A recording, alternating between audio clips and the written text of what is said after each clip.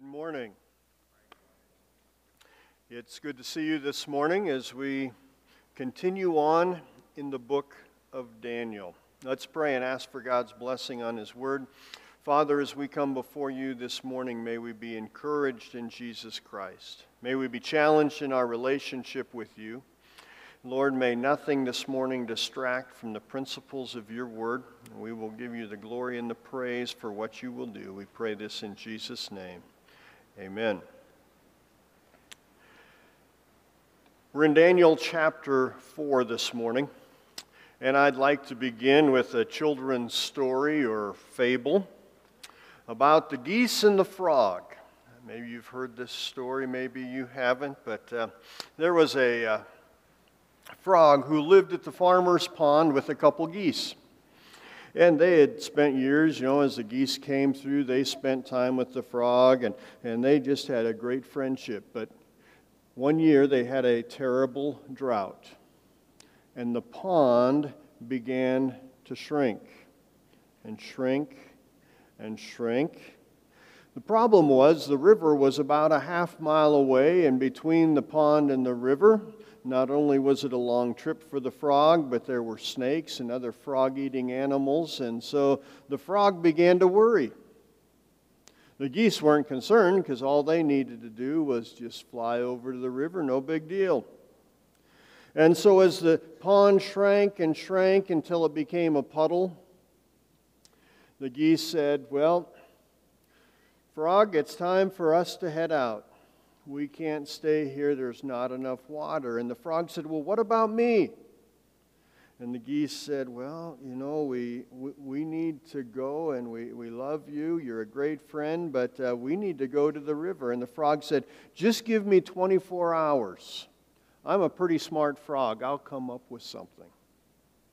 So all night long he thought and he thought and he thought, and the next morning as they were getting ready to go, he came up with a great idea. And so the geese were preparing to go, and the frog said, "I figured it out. Here's what's going to happen. If you each take a big stick, and each of you with your bill grab one end, and the other one grab the other end, and I with my mouth will grab on in the middle, and you guys can fly, and I'll just hold on, and we'll come to the river, and you can just swoop down, and I'll just drop right into the edge of the river, and then you guys can drop the stick and come join me there, and we'll all live happily ever after by the river." The geese said, "Whoa, you're a pretty smart frog. That's a great idea." So, sure enough, they found a nice big stick. The geese each grabbed one end. The frog grabbed with its mouth the middle, and off they headed towards the river. Well, as they were flying over the farmer's field, the farmer knew the dilemma that they were in, and as he looked up, he saw that the two geese and the frog and the stick, and he said, "Hey, that's a pretty great idea. Who thought of that?" Pride gets us in trouble. And the Bible verse that says, "Pride goes before destruction and a haughty spirit before a fall." In our story this morning, as we look at Daniel chapter 4, we're looking at a king who was filled with pride. And so we need to recognize that God is in control, and because He is in control, we can live humbly before Him. Daniel 4:17 says, "This decision is by the decree of the watchers, and the sentence by the word of the holy men, in order that the living may know that the Most High rules in the kingdom of men, gives it to whomever He will, and sets over it the lowest of men." And in Daniel chapter 4, Nebuchadnezzar comes through a very hard series of events in his life to recognize the truth of that statement. So as we have been doing and will continue to do, we'll begin with the story. In the first 3 verses, we're introduced to what's happening, and chapter 4 is very interesting because it was actually written by King Nebuchadnezzar. It says in the first 3 verses, "Nebuchadnezzar the king, to all the peoples, nations, and languages that dwell in all the earth, peace be multiplied to you. I thought it good to declare the signs and wonders that the Most High God has worked for me. How great are His signs and how mighty His wonders. His kingdom is an everlasting kingdom, and His dominion is from generation to generation. Nebuchadnezzar recorded this story so that the people could see the power of God. And just like chapter 2, the story includes a dream. And we find that dream recorded in verses 4 through 18. Things were going very well in the kingdom, but Nebuchadnezzar had a dream that troubled him. We see it introduced in verses 4 and 5. It says, I, Nebuchadnezzar, was at rest in my house and flourishing in my palace. Things were going great. I saw a dream which made me afraid, and the thoughts on my bed and the visions of my head troubled me. He was panicked. And just like in chapter 2, Nebuchadnezzar called the Magi to come and help him understand the dream. But unlike chapter 2, he gave them the content of the dream. If you remember in chapter 2, he started by saying, okay, not only are you going to tell me what the dream means, but you're going to tell me what the dream is. Here he lays out what the dream is and asks the Magi to tell him what it means. But none of them could interpret the dream. And we don't know exactly why, but just like in chapter 2, many other Magi appeared before the king before Daniel finally came in front of the king. Maybe Nebuchadnezzar had a poor memory and had forgotten about chapter 2. You think he would have called Daniel first. Maybe Daniel was out traveling. If you remember, over the last couple chapters, we've seen that Daniel has done many things in the kingdom and had a very powerful position, and he traveled evidently extensively. But whatever the case, none of the others were able to figure it out, and so Daniel appears before him in verses 8 and 9. And it says, But at last Daniel came before me. His name is Belteshazzar, according to the name of my God, and him is the Spirit of the Holy God.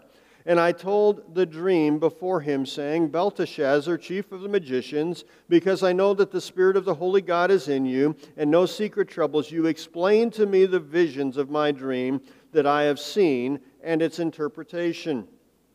Now, he shared kind words about Daniel and Daniel's God, but he still separated Daniel's God from his own God.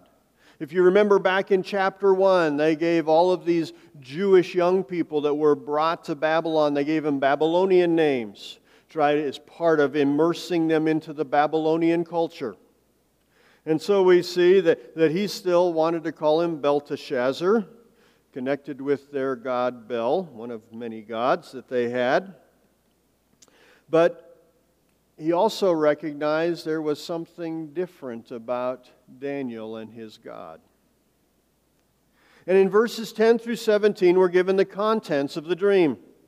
Beginning in verse 10, it says, These were the visions of my head while on my bed. I was looking, and behold, a tree in the midst of the earth, and its height was great. The tree grew and became strong. Its height reached to the heavens, and it could be seen to the ends of all the earth. Its leaves were lovely, its fruit abundant, and in it was fruit or food for all. The beasts of the field found shade under it. The birds of the heavens dwelt in its branches, and all flesh was fed from it.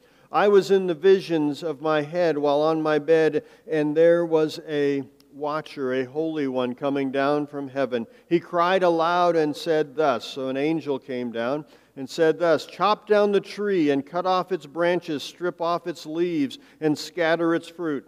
Let the beasts go out from under it, and the birds from its branches. Nevertheless, leave the stump and roots in the earth, bound with a band of iron and bronze in the tender grass of the field. Let it be wet from the dew of heaven, and let him graze with the beasts of the grass, or on the grass of the earth. Let his heart be changed from that of a man. Let him be given the heart of a beast, and let 7 times pass over him. This decision is by the decree of the watchers, and the sentence by the word of the holy ones, in order that the living may know that the Most High rules in the kingdom of men, gives it to whomever he will, and sets over it the basest of men. So we see that the tree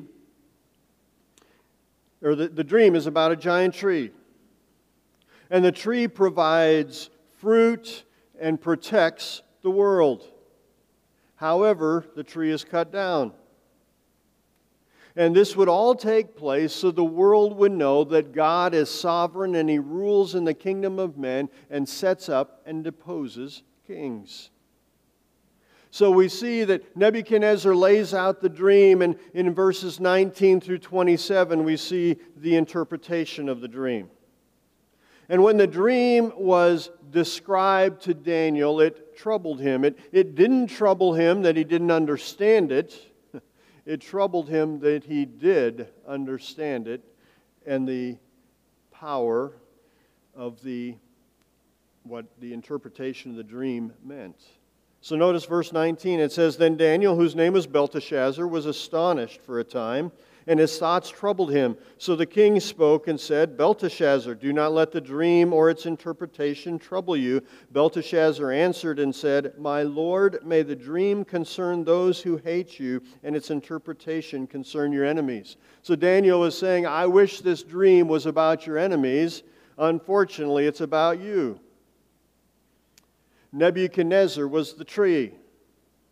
As king of the world power, he provided for the world around them. He provided food and protection, and many came under the spreading tree. But the tree would be cut down, and for 7 years he would wander around and live with and like the animals, until he recognized that the Most High was God. There was a band put around the base of the tree, and the roots survived, which meant that Nebuchadnezzar would one day be restored. So we see in verses 26 and 27, as Daniel finishes the interpretation, saying, Nebuchadnezzar, you're the tree, and you're going to be cut down, but one day you'll be restored. But in verses 26 and 27, he gives some advice to Nebuchadnezzar. It says, "And inasmuch as they gave the command to leave the stump and roots of the tree, your kingdom shall be assured to you after you come to know that heaven rules. Therefore, O king, let my advice be acceptable to you. Break off your sins by being righteous, and your iniquities by showing mercy to the poor. Perhaps there may be a lengthening of your prosperity." Daniel ended the interpretation with some advice. Drop the pride and show mercy and love, and the interpretation would be delayed and his prosperity would be extended. Now think about that. That was actually a very dangerous thing for Daniel to say. Daniel was telling the most powerful man in the world, you need to get your life straightened out. You need to change the way you do things. You need to get rid of your pride and show love and mercy. And be a gracious and generous king instead of a powerful, mean, nasty man. Well, we see that eventually Nebuchadnezzar was brought down, and that's found in verses 28 through 33. A year went by before the dream was fulfilled. And maybe Nebuchadnezzar worked on his humility. Maybe he didn't, and God just gave him an extended period of time to try to change his ways. But one day, as he was admiring his great kingdom, his great pride raised its ugly head. We see beginning in verse 28, it says, "All this came upon King Nebuchadnezzar at the end of the 12 months. He was walking about the royal palace of Babylon." He was probably walking on the roof, looking out over this incredible, beautiful city. It says, "The king spoke, saying, 'Is not this great Babylon that I have built for a royal dwelling by my mighty power and for the honor of my majesty?'" What's his issue there? He has an I and my problem. Look what I did. Look at my things. So continuing on in verse 31, it says, "While the word was still in the king's mouth, a voice fell from heaven. King Nebuchadnezzar, to you it is spoken, the kingdom has departed from you, and they shall drive you from men, and your dwelling shall be with the beasts of the field. They shall make you eat grass like oxen, and 7 times or 7 years shall pass over you, until you know that the Most High rules in the kingdom of men, and gives it to whomever He chooses. That very hour the word was fulfilled concerning Nebuchadnezzar. He was driven from men and ate grass like oxen. His body was wet with the dew of heaven till his hair had grown like eagle's feathers and his nails like birds' claws. So a year after the dream was interpreted, it was fulfilled. God gave Nebuchadnezzar time to change his ways, but Nebuchadnezzar continued in his pride. Look at this great kingdom that I have built. And while the words were still in his mouth, the dream was fulfilled, and he was driven from men. He lived with and lived and acted like animals for 7 years. But we see the end of the story, that Nebuchadnezzar finally recognized, praised God in verses 34 through 37. So it's a story of his recognition of God's sovereignty and praising the God of the Israelites. Beginning in verse 34, it says, "And at the end of the time, I, Nebuchadnezzar, lifted my eyes to heaven." And what does it mean he lifted his eyes to heaven? He recognized God. It says, "And my understanding returned to me, and I blessed the Most High, and praised and honored Him who lives forever. For His dominion is an everlasting dominion, and His kingdom is from generation to generation. All the inhabitants of the earth are reputed as nothing. He does according to His will in the army of heaven, and among the inhabitants of the earth no one can restrain His hand or say to Him, 'What have you done?'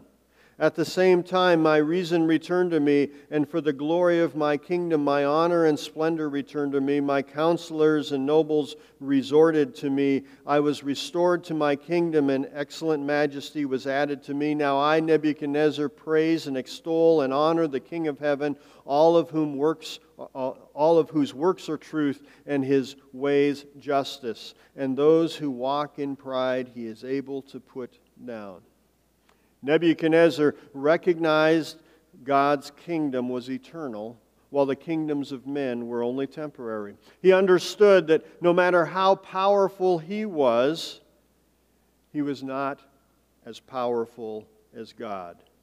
He recognized that God was able to raise kings up and to put them down.